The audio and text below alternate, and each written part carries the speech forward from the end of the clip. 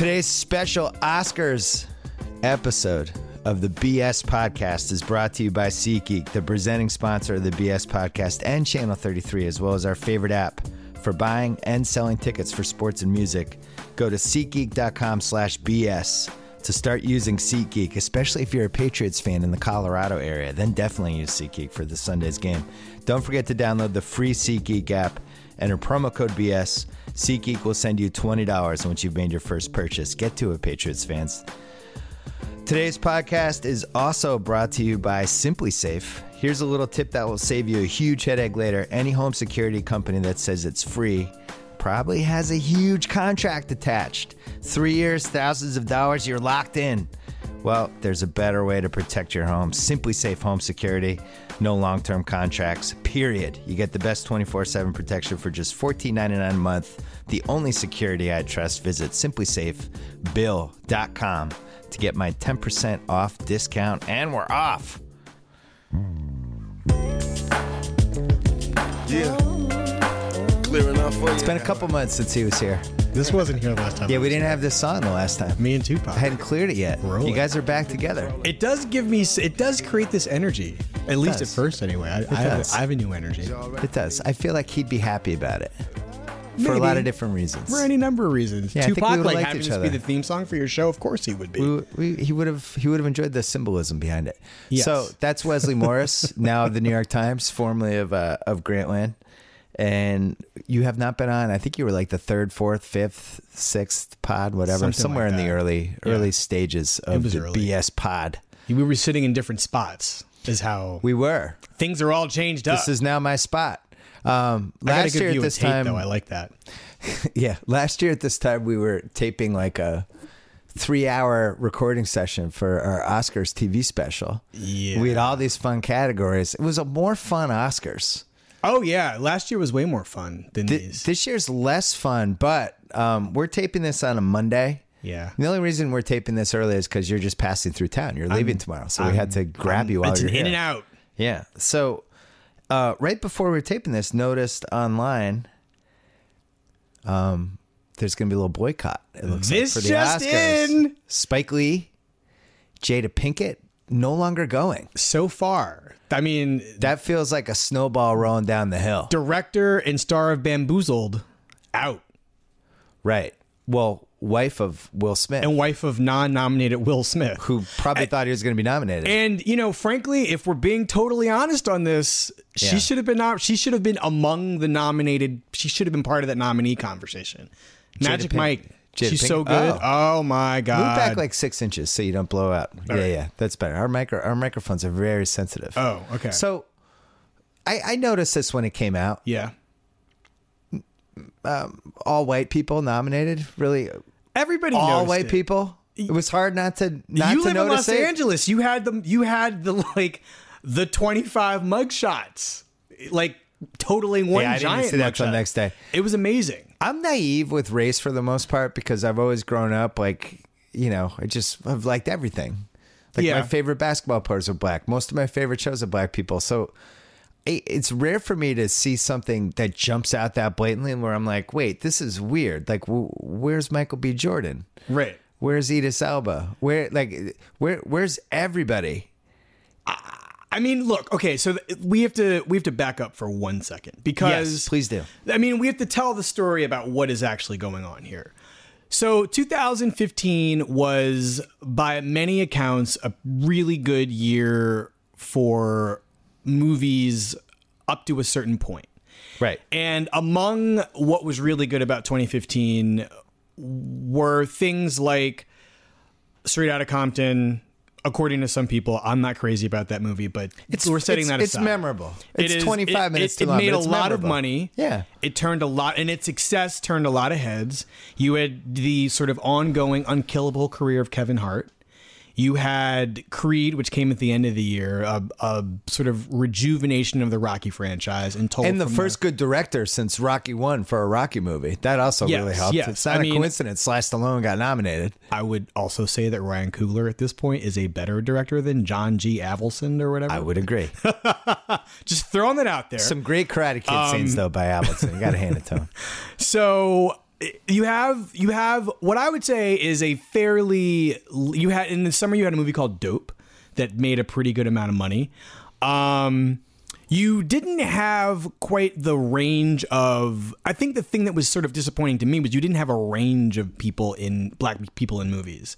Like it was limited to a specific region, a specific kind of movie, mostly black men. And black women serving a purpose in black movies that they served in like 1991 or 92. No Denzel movie this year, right? Did he have one? No, there was no and Denzel we had the Will Washington Smith movie with the bad accent. You had a very bad Will Smith movie. I do not understand your concussions. He sounded a little bit like Daniel Day-Lewis. He wasn't from India or like Gaza or wherever this accent's coming from. I was going for Ireland-Zimbabwe combo. Like if somebody from Zimbabwe and Ireland had a kid. I don't even know who that person is. Yeah, I don't understand. Like Zimbabwe and Ireland. I am more worried about the concussions than you. You're right. It doesn't sound like Will Smith. I'm sorry. I can't do accents. Neither can he. Neither can he. But he is really good in the movie nonetheless. The movie is just unspeakably bad. I think this is the thing that you run up against with 2015. The reason this is so bad for Hollywood first and the Academy second, but most immediately, obviously, the Academy is, while you did have Straight Outta Compton and you did have Dope and you did have Concussion and you did have Creed, none of those movies is immediately, according to at least the studios that released them, Oscar movies. So despite the fact that Straight Outta Compton came out at the height of summer, I think the beginning of August or the end of July, made a lot of money, it seemed like Universal was kind of caught off guard about whether to put this movie in front of Oscar voters for consideration. Now, unfortunately, that's how this process works. You can't organically become part of the Oscar conversation in most cases. You have to have a studio sort of push you in front of Oscar voters. I see what you're doing here. You're flipping this around. People blame the Academy. You're saying the whole studio system is the reason this happened. Oh my God, yeah. I mean, you can't. The number of movies they had to choose from was pretty small in terms of people of color, and if you really are looking at this honestly, what really are the odds for Straight Outta Compton as a Best Picture nominee? According to the way the math works on Best Picture, it's hilariously almost impossible for that movie to be part of that conversation. Creed is a much better, had a much more legitimate conventional shot. But I don't think the studio knew what they had in Creed until the reviews came in. And the way that the Oscar campaigning process works now, if you think about it... Wait a second, though. They knew what they had. I don't think they knew that it was going to be as critically acclaimed as it was. I think they knew it was going to be a big movie. They knew they had a movie that would make back the $35 million it cost to get it made. Yes. I think they knew they had a probable hit on their hands. Right. But I don't think that this for me is where the racism starts to come in. I mean, I think there's racism in the Academy to some extent, but I think there's a kind of institutional racism when it comes to what people in this town think a quote Oscar movie unquote is. It's Brooklyn. But they just think like, Brooklyn the movie. Yeah. They think, sure, like the story that makes sense. Right. Also, the people who made Brooklyn understood they understood that that's a movie that would appeal to Academy voters, which as of right now is still largely male, like predominantly male, predominantly white, and predominantly older. So I think the average age, and I'm probably going to be wrong about this, but I want to say it's like late 50s, early 60s. I screwed up with my example. It's actually Bridge of Spies is the perfect kind of movie that the Academy is like, Spielberg. Yes. And Hanks. Yes. Wait, The unfortunate part of your very apt example, because I agree with you in terms of that being a class of movie, is that Bridge of Spies is actually really good. Well, so is Creed. Yes, but the thing about Creed is the studio didn't think of it as a quote Oscar movie. Unquote. But whereas Bridge of Spies is a no-brainer. 2 years ago, they thought it was an Oscar movie. The way the institution works is, think about this. They don't have to position Bridge of Spies as an Academy movie because it's got Academy pedigree in it. Do you see what I'm saying? It's a Steven Spielberg movie set in the past, specifically during World War II, with Tom Hanks. You don't really have to mount an an unusual campaign or go out of your way to make a movie like that appealing to Oscar voters. Creed, well, but so how does Cranston get nominated? I mean, even Cranston, we talked about it, but not for our podcast. I would say, how does Cranston get? Even Cranston shocked he got nominated. I would say that Cranston is somebody that people in this. I mean, Breaking Bad, he is good for life. So you think the Academy is like, oh, I love Breaking Bad. Check. Absolutely. I mean, I don't want to be that cynical about it. I'm willing to be cynical about pretty much every other aspect of this process. I think Cranston just has a lot of goodwill toward him.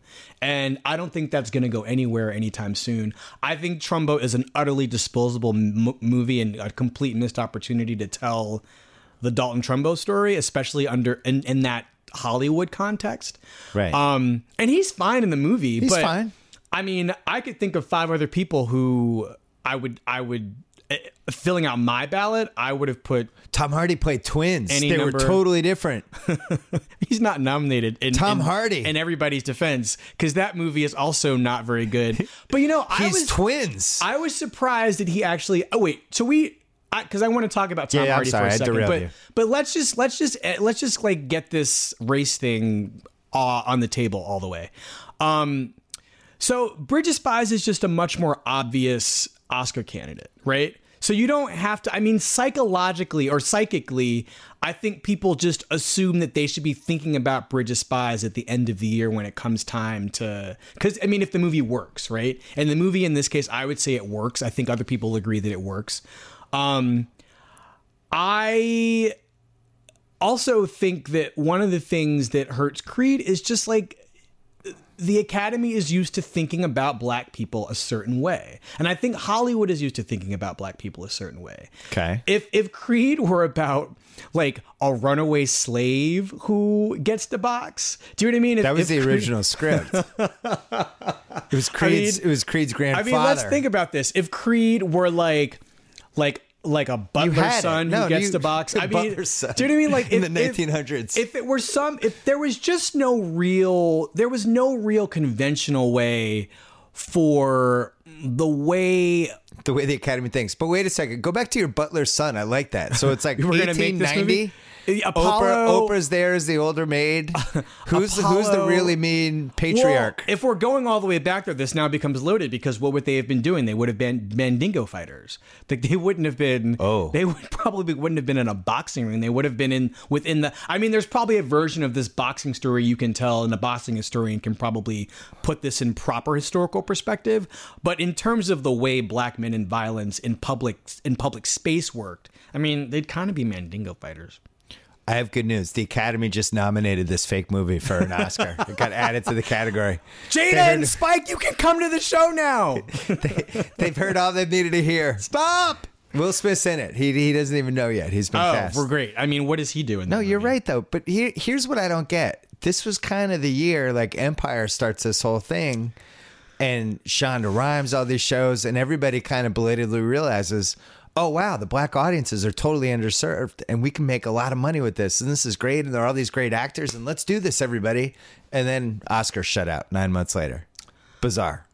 Yeah. No, I mean, I just don't think that between the priorities of the movie industry, and if there's another thing that, I know we've talked about this before, but the global audience is something that's really on the minds of a lot of studios. And now it's entirely possible for them to clear, I mean, whatever their bottom line is in terms of global audience and global reach.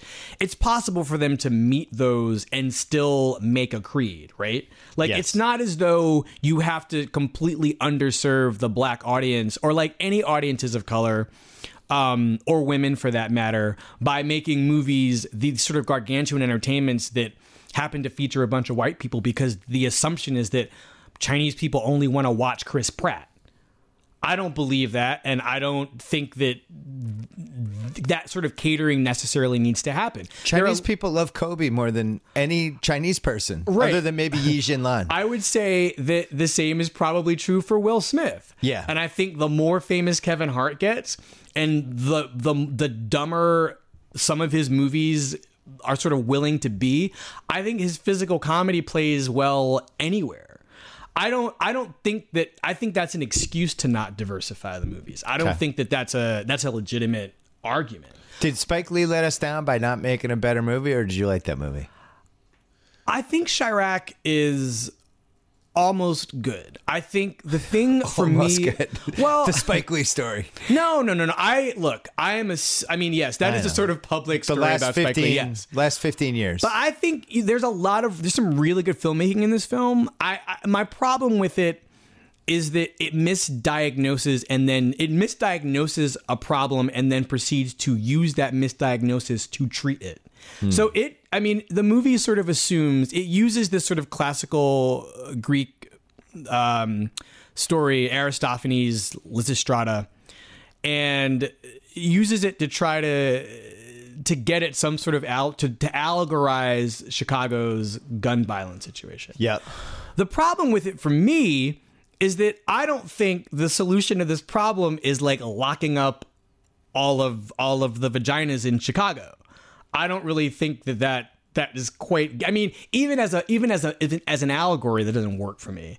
I think that there are any number of ways he could have gone about doing this. I do really like the imagination and the sort of vision behind approaching this problem at all. But the problem, the additional problem for me is, even in attempting to do that, I don't think the movie itself is that interesting. This guy needs to make a full on musical at this point. He has flirted with it so many times. He's had so many musical moments in movies, in School Days and Malcolm X, and there is a kind of music in Son of Sam and Summer of Sam.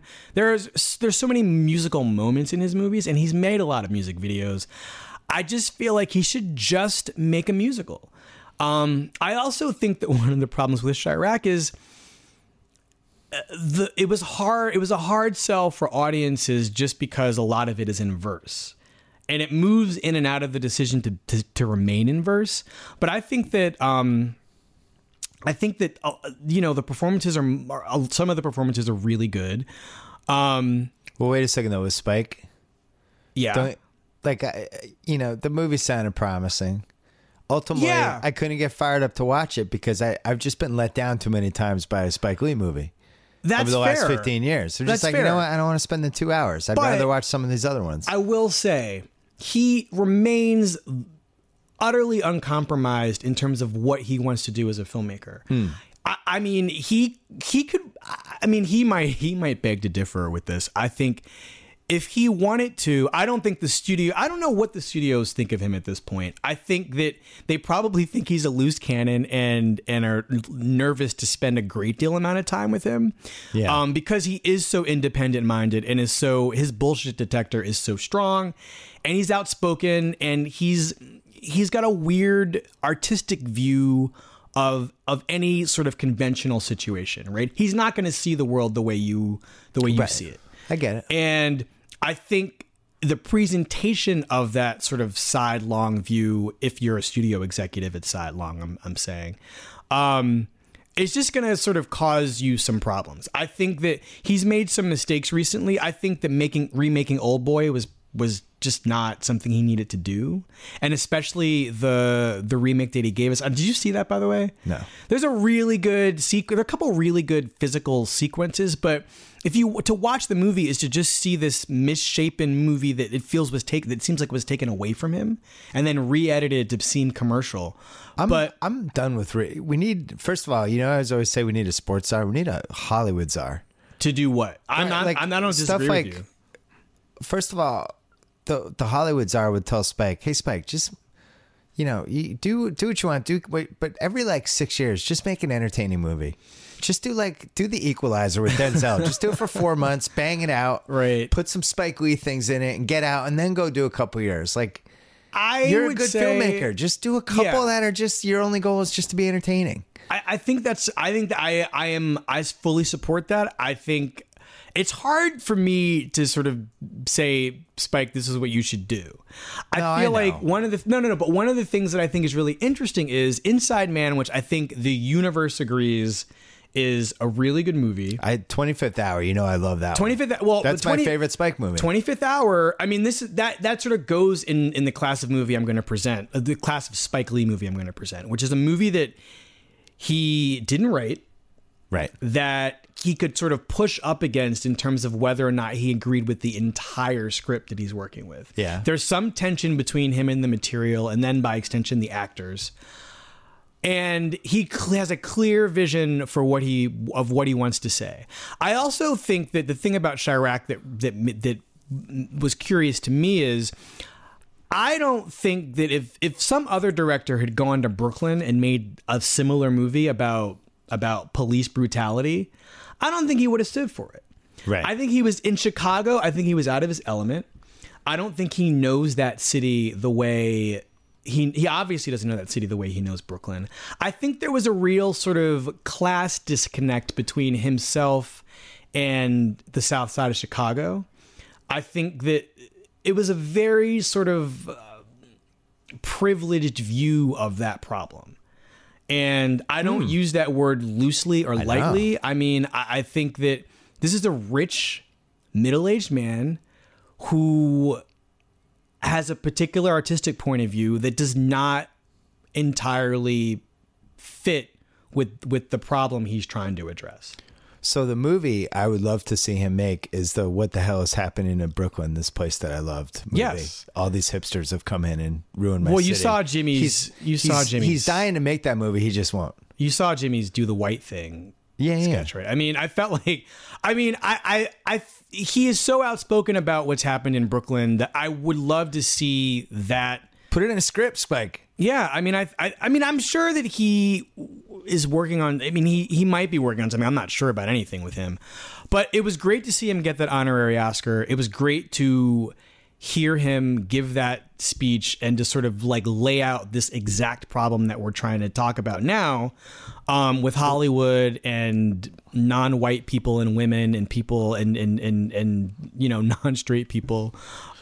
Wait, so Michael B. Jordan said on my podcast, because we talked about the roles for actors, and I was like, who's on your corner? Second time he came back? Yeah, that when he came on like 2 months this ago. show. Right? Yeah, he was like, who's on your corner? You know, like the way Hollywood works now. Oh, if it's yeah. if it's a black actor part, and he was saying like, good it answer. could be everyone from age 20 to age 55. Right. And he was saying how the thing that bothers him, one, they're not writing enough good parts for black actors and actresses, and then two, that he's not considered for some parts where they just go, oh yeah, that should be a white person, where it's like, well why? There's a lot of movies that it doesn't really matter what the color of the person is. And that seemed like that bothered him more than anything, that he just felt like certain roles he didn't even have a chance, and he wasn't positive why. Well, I mean, the answer is, okay. We know the answer. The answer is obvious. The answer is obvious. But I think you're bringing up TV is really important. I think that the change in television in 3 years. Think about how we could never have had the, oh my God, TV looks like more like the world now than it did 2 years ago. Right. There's so much stuff happening on TV. There are so many different people on TV right now. It is so exciting. And a lot of these shows are, if they're not great, they're really entertaining. Yeah. And there are black women running these shows. There are gay people running these shows. There are the Jill Soloway universe running Transparent, which is like, the Transparent is just an artistic miracle.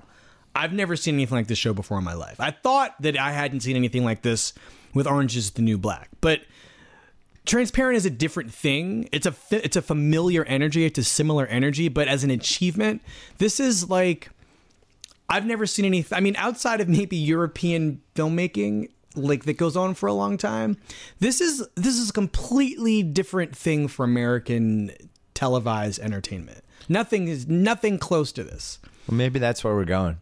Maybe, but I think that by comparison, I think this, like, the Michael B. Jordan's problem is that he's probably going to audition for things not written by a black person, not produced by a black person, and not directed by a black person. And in the scheme of things, that shouldn't matter, but ultimately it kind of does. You are having one set of experiences limit or dictate the purview and range of a whole other set of experiences.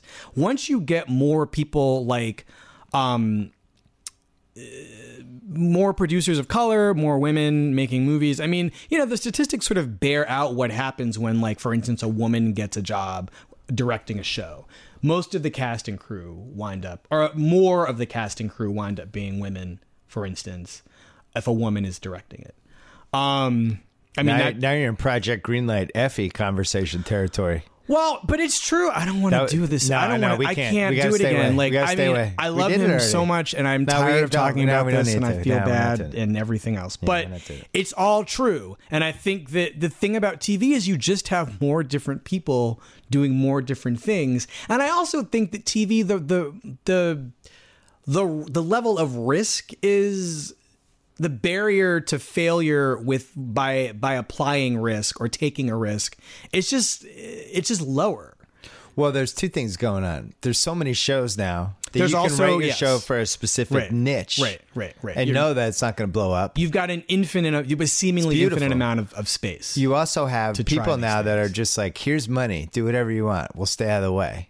Yeah. Which is rare. I mean, yes. I don't know how long that's going to last, but right now that's what Netflix is doing right now. Right. They just give people money. Do your thing. Amazon, same thing. Here's money. Yeah, in Hollywood, the movies anyway are constricting. Yes. And so they're making fewer movies. But you've got a guy like Will Packer, for instance, who has produced a lot of the Kevin Hart movies, a bunch of other sort of black cast and mostly black directed films that have done pretty well at the box office. I think this guy, if he wanted to, could, because what we're missing, the reason we're in this position is not just there's a lack of, just to stick with black people and black entertainment, but I mean, this is applicable to all the races. It's not just that there is a lack of black movies eligible for Oscars. It's that when you can get a black movie made, it's sort of limited to a particular type of film. And the miracle with Straight Outta Compton and the miracle of Creed is that both movies, in the eyes of some people, I mean, I think Creed is a really, really good movie. I think Straight Outta Compton is fine. But the people who love Straight Outta Compton love it. Whatever. Well, part of the art of Straight Outta Compton was it should have been a disaster and was somehow good and relied so much on they had to cast those three guys correctly, which they did. The casting, I mean, could have just gone the casting horribly. of that movie alone gets an Oscar. But, it's funny because the four screenwriters, the four white Dre and Cube approved screenwriters are Oscar nominees. Yeah. And I do think that the strong point of that movie weirdly is its script.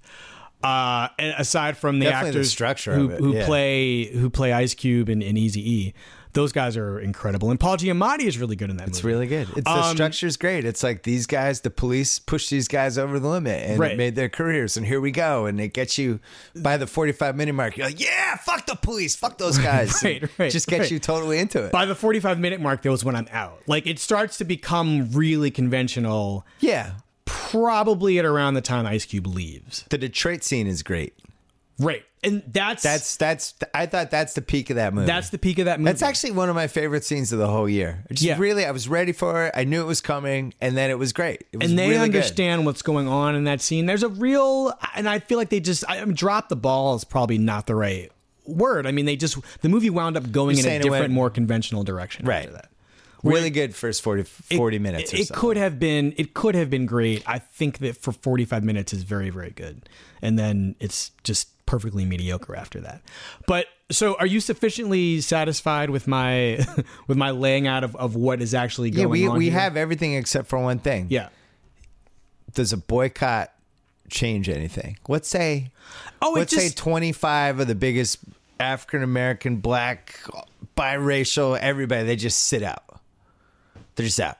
I love you threw in biracial. I was just throwing it at everybody. Dwayne Johnson, you're staying home. You hear that? Dwayne Johnson home. Yeah. I mean, Vin Diesel wouldn't go anyway. But I mean, I'm sure that Is Vin Diesel biracial? Come on, are we going to have this conversation? I don't know. He probably doesn't want us to have this conversation. Okay. He is one race. He's human. That's what I figured. Exactly. I thought he might be an alien. I also want to just finish my point about Will Packer. Will Packer now has all this clout. He can, I don't know what Will Packer would say his clout is. I think he's got clout. I think Will Packer could get made some movie that some August Wilson play, some Lynn Notage play, some original screenplay, something that would speak to Academy voters in a way that doesn't feel compromised by letting white people sort of free black people or help black people read, like any of the sort of conventional things that happen in these movies that wind up nominated for Oscars. I think Will Packer is one of their producers who has the clout to do that. Ava DuVernay obviously is, I think what happened last year with Selma sort of gave her her purpose. It renewed her purpose, her political purpose. I mean, I think her artistic purpose would never change, but I do think that kind of awakened something in her. I don't think she was complacent about that movie's prospects with the Academy, but I think the way that whole thing shook out, because I also think that film was hurt by the sort of racism of promotion rather than necessarily Academy racism. But I think that there are more people in a position to do good things in movies. And look, in 10 years, I think we'll be talking about how in 2015 there was that time that there were no black acting nominees, and you didn't tell me whether the boycott is going to help or not. Oh, right. Okay. So I think the boycott will definitely be embarrassing for the Academy. And if Chris Rock's monologue. And if Chris Rock's the only black person in the room, do you know what I mean? Like he won't be the only black person involved because Reginald Hudlin is still producing and Chris Rock is still the host. I have two key points for you. Yes. What if Chris Rock bows out right now? Great career move. Well, look, career move. Anything can happen at this point, right? I mean, it's not as though Spike Lee and Jada Pinkett Smith, both of whom I adore and respect very much, it's not that big a deal if they're not going, since Spike Lee would have, I think, just have stood up and said, "Hey, everybody, I got this. I already got this honorary Oscar." He'd be going as somebody who had already received his prize. And Jada Pinkett Smith would probably have been going as a presenter. Unclear. But, Reginald Hudlin is in a bit of a bind, because I think one of the things, if the boycotts continue, I think he's in a bind, because he is a producer of this show, has he knows he can call everybody up and just be like, "Hey, will you come present?" But if there's going to be this interesting tension now. What if every presenter was black? I mean, last year That would be a pretty good counter response to this. I mean, but they like after like the 15th category, it's like, here they are, Alfonso Ribeiro. Okay, you don't have to. How do I put this? You wouldn't even have to get to Alfonso is the way how good things are. Do you know what I mean? Yeah, that's right. the thing. You watch the Emmys. No, it's like, and you see the great thing about the Emmys last year was the moment Regina King won for. You love Regina King. I love Regina King. Yeah. Everybody loves Regina King. Me too. There was that great moment where she won the supporting actress Emmy for limited series, miniseries, that sort of thing. And she was up against Angela Bassett, Kathy Bates, Monique, and Sarah Paulson, I think, were the 5 nominees. There might be somebody. There might have been 6. And I don't remember who the 6th person was. But anyway, she wins the Emmy. She beats Angela Bassett and Monique for an Emmy. Accepts the award from Terrence Howard and Taraji P. Henson. Yeah. There was no. And think about this. 5 years before that, Regina King had written a note on the Huffington Post saying, the Emmys are so white. Yeah. Like, what's up with the Emmys? Like, why aren't there any black nominees? And why are there frequently no black nominees? And I think that what's happened in TV is not this sort of direct, like, PR push. There's been a real infrastructural opening up of opportunities for all kinds of people. And the thing about the Academy Awards is you can make all the presenters black, but then in 2016... or this year in 2017 for the movie release year of 2016, what do you have? Like, I mean, what is coming out in 2016 that can be nominated for Oscars in 2017? Here's what's going to solve the problem: Hamilton the musical as a movie. when it wins like 17 Oscars. Yeah, but I mean, That'll be when it lays that's like problem 2019. solved. 2019. When did they really have to wait 4 years for a Hamilton movie? I mean, you need to talk to Lin-Manuel. By the way, you should have Lin-Manuel Miranda on your show. He should I just still come haven't on. seen it. I sent my wife and my daughter, and it was like the greatest night of their life. I think Everyone who goes, I think it's the tickets greatest just night got of their FedExed life. to you. It's a pretty great night at the theater, I gotta say. And I mean, I can't imagine what the energy's like in the theater now. I saw it almost 6 months ago. Yeah. I can't imagine what the energy's like in that theater now. No signs of abating. And it's really good. One movie that didn't get nominated, I was surprised by was Jobs, because Jobs fits that. I didn't really like Jobs. Neither did I. Jobs fits that whole Oscar stereotype for what gets nominated. Like if Bridge of Spies is a better movie, but if that's going to make it, I thought Jobs just on pedigree and Fassbender and Well, Fassbender's a nominee. Kate Winslet is a nominee. Right. So is how is Sorkin, Jobs not I don't nominated? remember now. Was Sorkin one of the? Did the screenplay get nominated? I think it did. I just don't think it's a particularly remarkable movie. I mean, it's utterly conventional, I think. And I have... Did you think Bridge of Spies was a remarkable movie? I thought it was a remarkable entertainment. Look, Steven Spielberg, even when he's this isn't even a phoned in. I think the thing about Spielberg is you expect him to phone it in, and he's not. Like, there are some great shots in Bridge of Spies. I think it really hangs together. It's fun. And as much as something like that can be fun. And, Tom Hanks, I think we take for granted now. I think he could never be nominated again. I mean, like, I just think that he is like oxygen or something. He's the opposite of Meryl Streep, where when Meryl Streep farts, she gets nominated, although she didn't this year. Hanks is like, she did fart, though. She didn't get nominated Hanks for farting. Hanks is like Tom Brady. God. He's just, he's going to throw for 4,000 yards, have his 30 TDs. Right, picks. but he'll get a Super Bowl to play in, or at least an AFC Championship game to play in, almost every year. Hanks is kind of like beholden to the memory of his peers, and I think that everybody sort of takes his excellence for granted. I mean, Mark Rylance is the guy, not unjustifiably getting all the attention in the acting department for that movie. Right. Mark Rylance will probably win the Oscar too, I think, for that movie. Well, before we keep going, shout out to our friends at Simply Safe. I have a little tip that will save you a huge headache later. Do you want to hear it? By all means, lay it on me. Any home security that says it's free usually means it has a contract attached to it. Okay. It's a little smoke and mirrors. Wonder if my sister knows that. She's got a big house. Yeah, it'll be like, hey, 3 years, all of a sudden, thousands of dollars, and you can't get out of it. You're locked in. Which is why there's a better way to protect your home. I wanted to tell you about it. Simply Safe Home Security, a longtime sponsor of this podcast. So easy. No long-term contracts. $14.99 a month. 24/7 protection. Easy to set up. Everything you'd ever want. Fantastic. It's the only security I trust. And if you visit simplysafebill.com, you get 10% off. simplysafebill.com. Jodie Foster, remember Panic Room? Oh yeah, she had all that. Safe. She had cameras. Yeah, she had the thing. People still got in. If she had Simply Safe, Forrest Whitaker would have never gotten in there.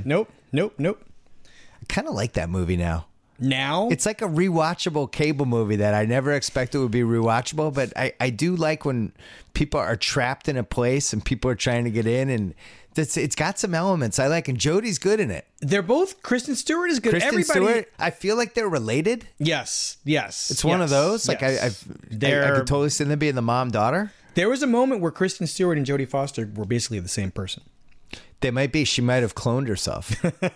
Not anymore, though. There's no demonstrable way you. There was also a really good era from like 97 to 2002 when women that attractive actresses, but maybe weren't as quote unquote sexy as like say Jolie in her peak.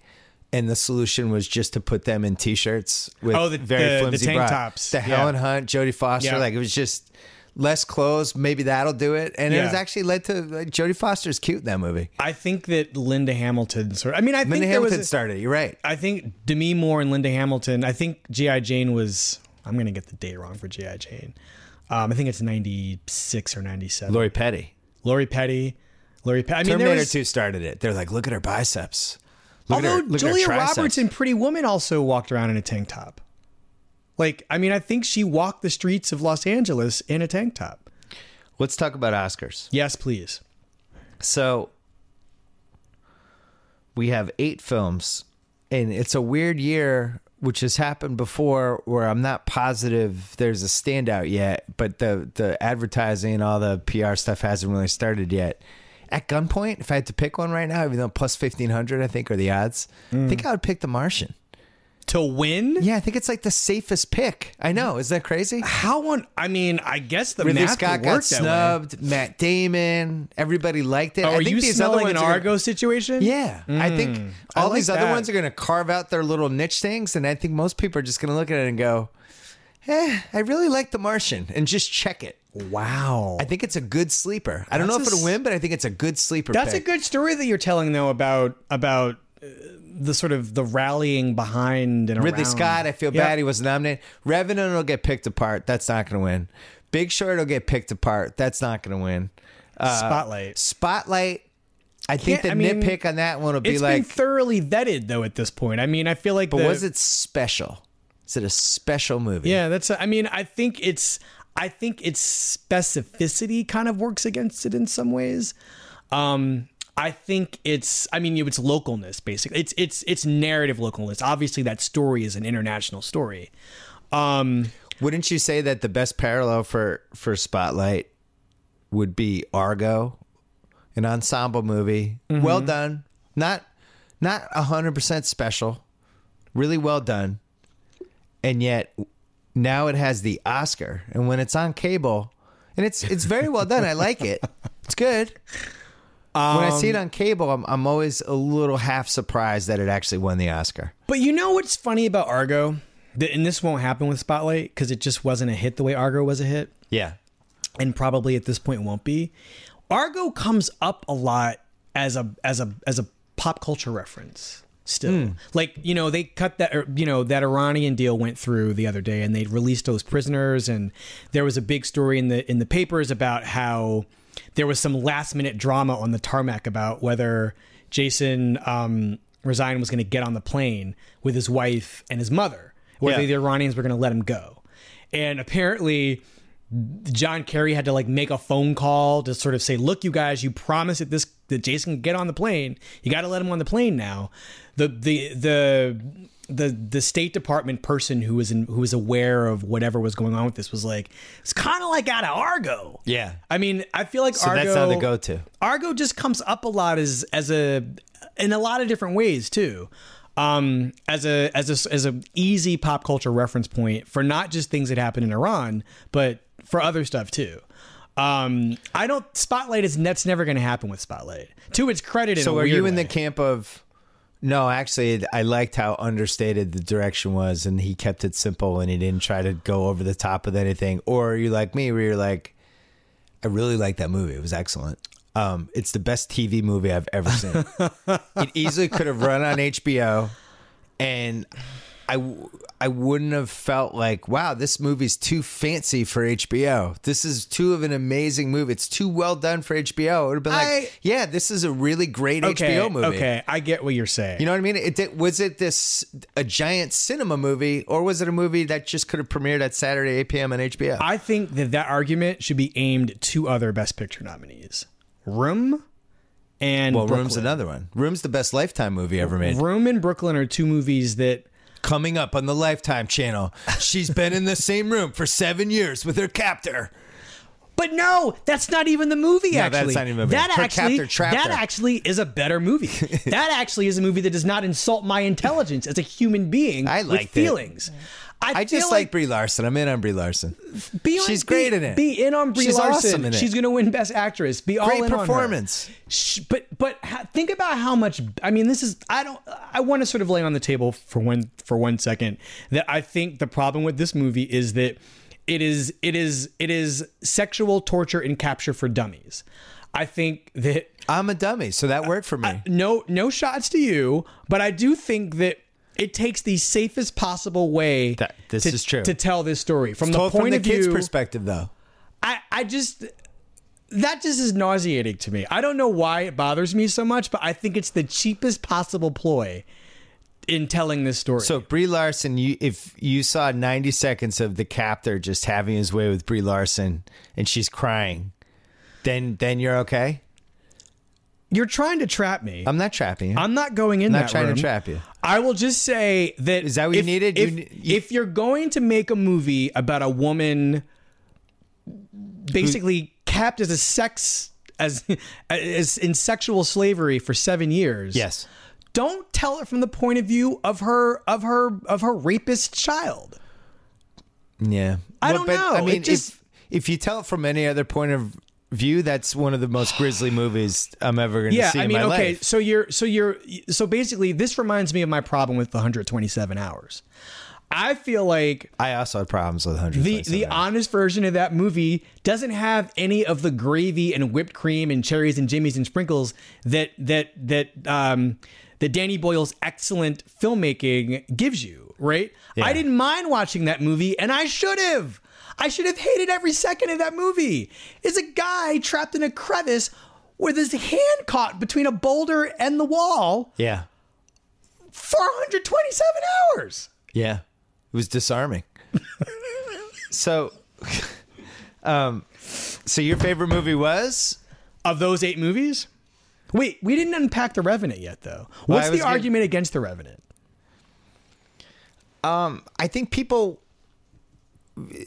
It's a little like the New England Patriots for me. Mm-hmm. This is good. I like where this is going. You like where this is going. I like where this is going. The expectations are so high that if it doesn't get there... You're talking purely in terms of the Oscars or the quality of the movie. Inarritu, Leo. Right. Outdoors, took a ton to film. Tom Hardy, got all these people. This should be the bet. And it's basically Jeremiah Johnson 40 years later. And he threw in a couple scenes where there's crows and Indians and all the stereotypical shit you shouldn't do when you're making a movie. He did it anyway. People are disappointed in it. They feel like it's cliched. Why does he have to climb in the horse? All this stuff. And the reality is, I saw it in the theater. I concentrated and was affected the whole time. It had some really memorable moments and scenes. Yes. All the actors were excellent. It's really well filmed. The lighting was unlike anything I've ever seen. And I liked it. I'm not going to apologize.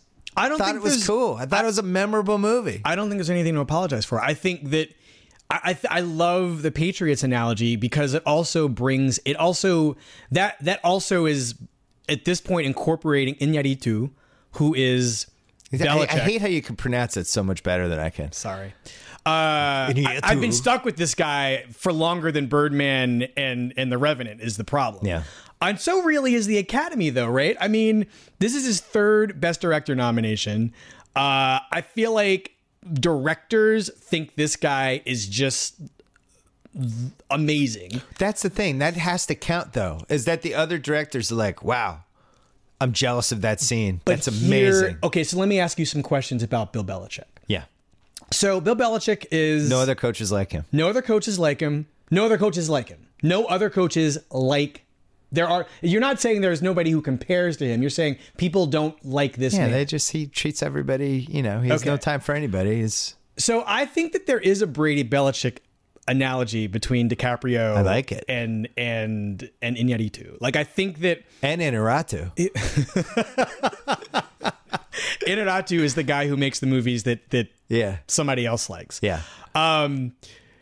I think that there is this. It's both in the culture of this town of Los Angeles, and by extension the Academy. But I also think nationally now, the more exposure people get to Iñárritu, and we've been with DiCaprio's been with us for a long time.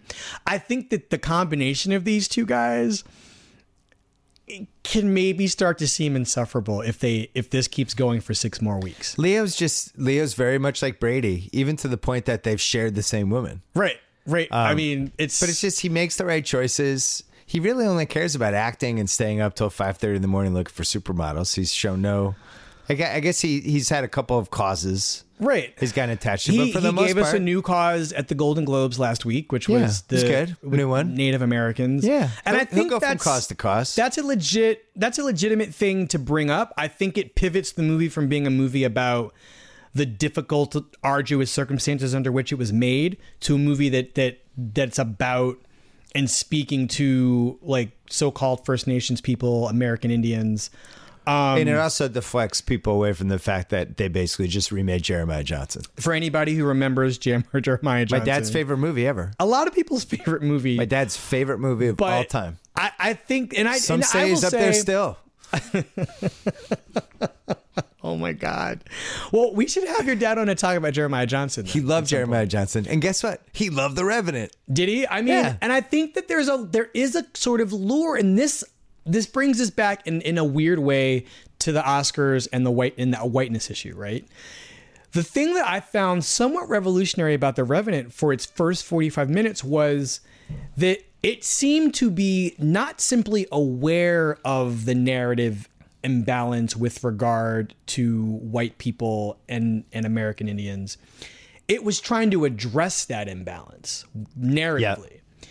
And there's a moment when the Indian chief, and I'm not going to spoil anything in the movie for anyone, so don't worry.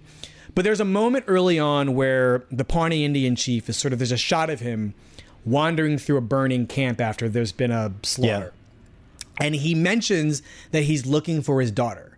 He goes from one side of the frame, more or less diagonally to the other side of the frame, from the top across to the bottom, I think. This is my memory of that shot. And it blew my mind. It blew my mind because I don't recall a movie giving that kind of emotional credence to a person who, under ordinary circumstances, would only be a villain. Yeah. His villainy, they're all villains under these circumstances. It's the wild effing West, so to speak. It's a free-for-all, and there are no pure bad people. Everybody sucks. And I thought that Iñárritu and his three screenwriters were trying to rebalance what I felt was obviously long-standing Hollywood imbalance in Westerns. As it turns out, Tarantino did a much more daring job of trying to rebalance the racial situation in Not nominated. Not nominated pretty much for anything. No. And The Revenant, sort of after its first hour, ultimately turns into a survival chase picture with Leonardo DiCaprio. All right, so here's the best way that I think we should think about the Oscars. Okay. Is 5, 6, 7, 8 years from now, just what's going to stand out? What are we going to remember? Yes. Don't react to just but just think like, all right, long term, we're stuck with these picks now.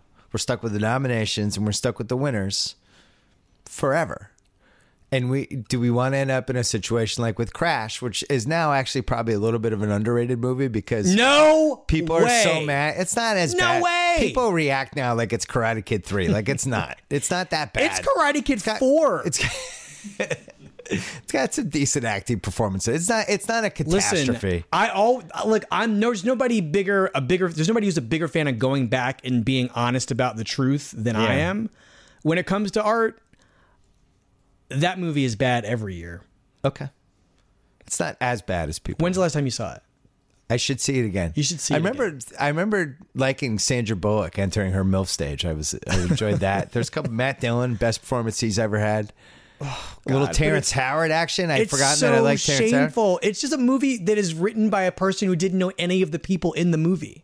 So here's 2009, a year that we both liked. That's a great Oscar year. It wasn't a great movie year, but the Oscars make it look like a really great movie year. Hurt Locker wins.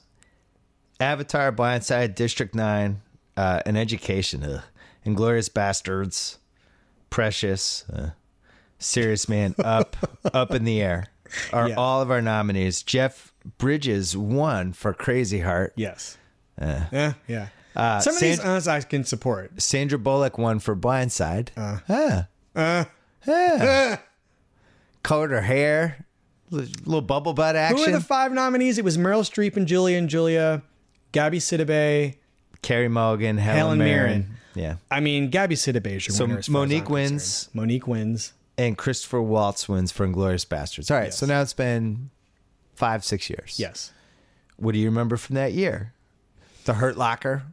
Hurt Locker. Enjoyed it. Hasn't maybe had the legs. I think there's been some movies, some Middle East war movies since where, you know, it's good, but now it's part of a collection of movies from about that area. It's not. I mean, whatever is iconic about it is not. It's not iconic. No, I wouldn't it's say. not. Blindside, Bullock, On all the time. on all the time.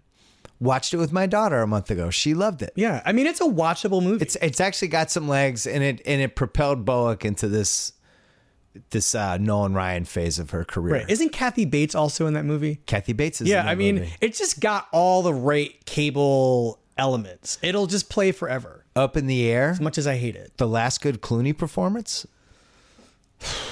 Last memorable Clooney Last performance. memorable one, yeah, probably. This is weird. It was a fun year, but it wasn't a very good year. But now No, you it go wasn't a good now you go year. back to 99. But the reason to bring up 2009 with respect to the Oscars, though, is that was the most diverse Best Picture slate in the history of great. the Academy. It was great. I mean, you had movies directed by women. You had movies directed by black people. You had movies directed by women about men. You had a movie you had a cartoon about an old person. You had a mega hit 3D action extravaganza. And what at that point was the biggest movie of all time. But we could have had all these things this year. We could have had a lot some of those version things. of those Yeah. things. But I think that was the first year that the Academy had opened up the voting pool they'd re-expanded it to 10 movies, up Right. to 10 movies. And I think that people were just like voting their hearts. They weren't like paying attention to campaigns in the way that they do now. I think there's a kind of, I feel like that was just an honest group of Best Picture nominees. I've said that before, and people have just been able to explain why that happened. It's a fun but collage of nominees. It's a great collage of nominees that to me tells a really interesting story about the people in the Academy that year. And that was our problem with this year. The collage wasn't the right collage. Well, It didn't. I'm going to come out of this year thinking Creed, like they figured out a way to actually reinvigorate this franchise that had 7 movies in it and basically make a black movie out of a white franchise with Right. a black lead and a black director. They reinvigorated Stallone. The boxing scenes were some of the best boxing scenes I'd ever seen. Oh. At least honor something about it other than Sly. I think I take Mark Rylance's Oscar win back. I think Stallone is probably going to win. I also think that the difference, though, I just feel like I don't know how Precious became a Best Picture nominee. Excuse me. So that- and I don't know how Lee Daniels was nominated for Best Director. That's a weird one, right? And Looking back. I just feel like there are so many things that don't make sense about that year that it just feels pure to me. And I feel like there's also a kind of honesty in not nominating something like Creed. I also think that, and I know I hate to keep repeating this, but there was no campaign for that movie. I think that the idea that the Academy would go for like another iteration of a Rocky movie, I don't think they knew what to do to like put to in get Sly right. and they're done. I think they didn't know what to do to make all Academy voters want to see it. So 99, American Beauty wins. You had Sixth Sense, which at the time, really cool movie, and a movie that now in the internet culture, I think it gets spoiled within 5 seconds. Right, it wouldn't last. But I mean, that they Pacino in The Insider. yes, Spike Jonze does Malkovich. Spacey wins. That's his career performance. Denzel, Hurricane. in the Hurricane though. Hilary Swank Yeah, Boys Don't goes Cry. from acting with Ian Ziering to winning an Oscar in 4 years, which was still one of the most amazing things that's happened. That category had Hilary Swank, Annette Bening, Julianne Moore, and Meryl Streep in it. And then you're missing somebody. Who's Janet McTeer. Janet McTeer, Yeah. Tumbleweeds. And then Jolie won Best Supporting Actress. Yeah. But you think of 99 and stuff jumps out. Also, And I wonder, so what's going to jump out this year is why I bring all this up. I think Revenant jumps out. The Revenant, there's two things about the I don't Revenant. know if Spotlight has the legs like that. No, the Revenant is also making a ton of money. Yeah. It's making a ton of money. It's gonna be come Oscar night a huge hit. Come the closing of the polls to vote for the Academy. I think we'll remember The Big Short. Will we? Well, just in terms of... Did you like that? I'm conflicted on it. I don't understand. I mean, I've had a lot of smart people make a case for it for me. I haven't really been convinced by any of those cases. I find that movie to be confused and confusing. I think Adam McKay's idea of what a clarifying anecdote for the crash of the housing market is not clarifying to me. I just don't think it hangs together as a movie, and I feel like people's moral alignment with this movie trumps what the movie is actually doing. So you're blaming liberal Twitter. I do blame a degree of liberal fealty to this movie's sense of outrage. So the ones that'll stick out for you, Mad Max. Mad Max is You great. loved. Mad Max is great. Mad Max is an instant classic too. I think it's watchable at any stage of its being on. Now, it's not on cable yet, obviously. It's on HBO now. It actually does work on TV, despite the people who've seen it on TV and have been like, I'm turning this off. It's loud. My biggest issue with Spotlight, which I really liked, was the scene when it's so understated the whole time, and then the Ruffalo scene. Yeah. Sorry, yeah, no, that's an So you knew where I was embarrassment. going. That's an embarrassment. That is we need one Oscar scene right. there. Yep. What about the It's like, come on. You just did the beauty of that movie was that you didn't play any of the scenes that way. Ding. Come on. Yep. I mean, absolutely agree with you. That bothered me. That's that scene is more embarrassing to me than anything in The Big Short. And he got nominated. Yeah. No, I mean, because he's good everywhere else in the movie. But that scene, I mean, it doesn't sink the movie. Who would you have now? You won supporting actor nomination for that movie. Who gets it? Among those guys? Yeah. Okay. Liev Schreiber. Thank you. But I really respect and admire what Mark Ruffalo and Brian Darcy James did, because I know those guys. I liked Ruffalo's, like, how he made his body weird. It was kind of like that is Mike Resendiz. Over. That is Mike Resendiz. That is Mike Resendiz. Yeah. And he's got this, like, Resendiz. I don't know how Resendiz actually feels about that performance, because Resendiz is like he's really proud of his fitness. And, that comes through in the movie too. Yeah. But there be these moments. I didn't sit in an office with Mike, so I don't really know what his desk posture was like. But I don't know. I really respect and like what all of those actors did in terms of getting the people they were playing right. Because they didn't have to do that. Like, America doesn't know who Sasha Pfeiffer is. No, it was great. And the idea that Rachel McAdams... I love the Liev Schreiber. The fact that he just inhabited Marty Baron. It's incredible. Became him. But I also think... I just want to say really quickly about the acting in that movie. I think the performances in that movie are actual proof of what actors who don't get to do a lot of great acting can do. Yeah. When they have something to go for and when they have material that, like, respects their intelligence. Very good Keaton movie. I mean, it's a great Keaton performance. I mean, it's a good Keaton performance. Rachel McAdams is great. She's always good, though. But I have never seen her get lost inside a part this way. She's never had... I mean, I guess True Detective was an attempt at that. And she really fought hard to make sense in a part that had nothing to do with her. But I felt like her performance in Spotlight, I thought was great, because she had something. She had a thing that was very achievable for her, and she got it. So we'll remember. I think this movie's going to win the Oscar. Spotlight. I would either pick that or Revenant. You can't dispute the fact that Revenant's making so much money. Yeah. You can't. But you might be able to take care of that with Best Director. He won last year. That's great. 2 in a row. Now you're talking about him. I mean, I don't know who else wins besides. I mean, Adam McKay could win. I don't know. I mean, I find it hard because everybody votes for director. Like, I mean, everybody votes for all the Oscars at this point. Adam McKay won't win because he'll be considered an outsider. Probably. I think he directed Step Brothers. He's out. Right. I mean, that he's a nominee, I guess, is supposed to be like a consolation. Can anyone other than Brie Larson win? No. Feels like that's done. No, that seems pretty It's solid. just too bad Joy wasn't entertaining at all. I think that's another movie that had moments, but it didn't. It does not hang together We as need a to movie. break that whole crew up.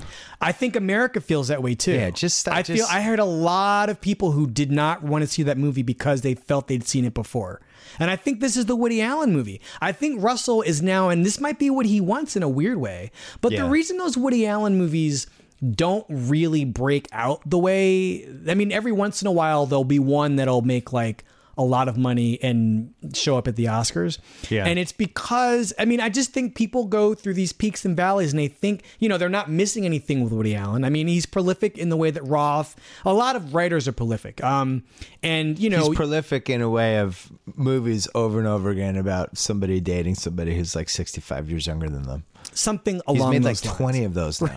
Right. Along those Dating lines. back to the 70s. Listen, It's fucking creepy. It is creepy. I'm not here to defend Woody Allen. How I'm with creepy you. is Manhattan now? I'm with you. Is there a creepier movie than Manhattan? It's like if Bill Cosby had made a movie about casting for actresses or something. I mean, you know, it's funny because I'm now watching all these Cosby Show episodes. Oh no! And I've yet to find one that like, oh, here's a clue. It's amazing. Like, this is a completely separate issue from that show. And I hope that I'm only in season 3. I'm hoping nothing comes up. But so we think Leo. You know, one other thing I'll remember about this year, I think it'll be Ridley Scott's last great movie because it's really hard to keep making movies when you're in your 80s. It's not hard. ruling it out, but it's. I mean, Eastwood, good chance Ridley it's Scott, his last great one. But you know, an iconic Damon some great French performance. directors. You know, I love Damon. Yes. One I of do his too. best. We're in like basically the third decade of Damon. I mean, here's the thing about Best Actor, at least with regard to these two guys, right? Yeah.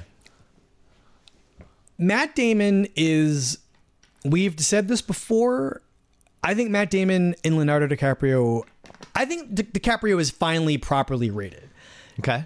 I don't think Matt Damon will ever get his due as being as good as he is. Here's my question with Best Oscar. Yes. For that. Best Actor. Best Actor. Yeah. If you swap those two actors for those movies. Holy cow. Damon. I don't think DiCaprio does The Martian. It's too easy. No, that's not a question. Okay. DiCaprio's in The Martian. Yeah. Is it better, worse, or the same? I think it's worse. He would like have to not as funny. like bury himself in the dirt. It's darker. It's a darker movie. He wouldn't want to come back. I don't know. He'd be like, you know what? I'm just going to stay out here and colonize Mars myself. It's not funny. No. With DiCaprio. No. Okay. No. Damon's in The Revenant. It's just as good. It's the same. It's just the same caliber of movie. It's the same movie. This is a great point, Bill. Yeah. I think the same movie. I think Damon wins Best Actor. In I think general, he was better. in life, I just he's think life's best actor. No, I think he's better in The Martian. I think it's a better performance. I don't think. Okay, so let's back up for a second. It's the Castaway Hanks argument of doing more with less. Like, he's in the movie by himself and like just staring into a camera. Like, that shouldn't have worked like it did. Well, here's the thing about Matt Damon. He's got two modes. Matt Damon is a movie star and he can act. Yes. And in The Martian, the best aspects of The Martian, and I think some of the stuff at the space station at NASA were really good too. Yeah, I do. I agree. I mean, I think The Martian is why was Kristen Wiig in this movie? Why were any of those? It was basically they're all signing a "We Love Matt Damon" petition. Oh, yeah. Every single person in that movie, from Kristen Wiig to Donald Glover, was like, "We love this guy," but and probably Ridley Scott too. But I also think that the stuff in Florida is really good, or NASA is really good, and I think that every human piece of that puzzle just makes sense. The Martian is a really entertaining movie that I think is. I mean, that's about all it is, but that's a lot given how bad that movie could have been. It reminds me of Gravity. It just delivers. It's just really good. It's well done. It's well acted. The difference between this and Gravity, it's a similar thing, but Cuarón is, I mean, with all due respect to Ridley Scott, Cuarón is a genius. Right. He's a genius. Ridley Scott's not a genius. He's not even close to a genius as a filmmaker. I mean, there are probably actors like to work with him because he's a weird technician who's also good with actors. The actors at the same love time. Ridley Scott. Yeah, but I think Cuarón is just operating at a level beyond these guys. Okay, what else do we have to get? Supporting actor, Stallone. Okay. Supporting actress. Your winner there is probably gonna be, I don't know. That's a toss up. Anybody can win that. Jennifer Jason Leigh, I think, is probably, I don't know. I mean, Kate Winslet. Does Kate Winslet need another Oscar? How many Academy members actually? She only has one. But how many Academy members actually watch The Hateful Eight? Would be my fear with Jennifer Jason Leigh. That's probably. I mean, I think that's 30%. Probably why it didn't do as well as like Django and Inglourious Bastards too. I think that it was too much for even the people in the Academy who love Tarantino. And speaking of racism, we forgot in the Oscars, we forgot to mention Wiz Khalifa not getting nominated for the Fast 7 song, which was only one of the 5 biggest songs of 2015. Yeah, I mean, but The Weeknd the most crucial part of that movie was the Wiz Khalifa song. I saw that movie with Rafe Bartholomew, Marco Santi, and Dave Schilling.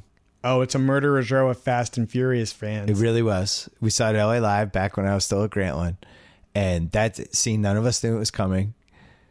And we none of us made eye contact. I was like, guys, you ready to go? Like, just we're all like, I'm when going to go to the straight bathroom. guys wind up having to have an emotional moment. It's like it's worse than being in a string of urinals with a bunch of dudes when they're all maybe going to cry and they just don't want to look at each other. It was a beer commercial. It's like, all right, guys, want to get back to the office? What a Straight Jacket. But how does that not even get nominated? What a movie.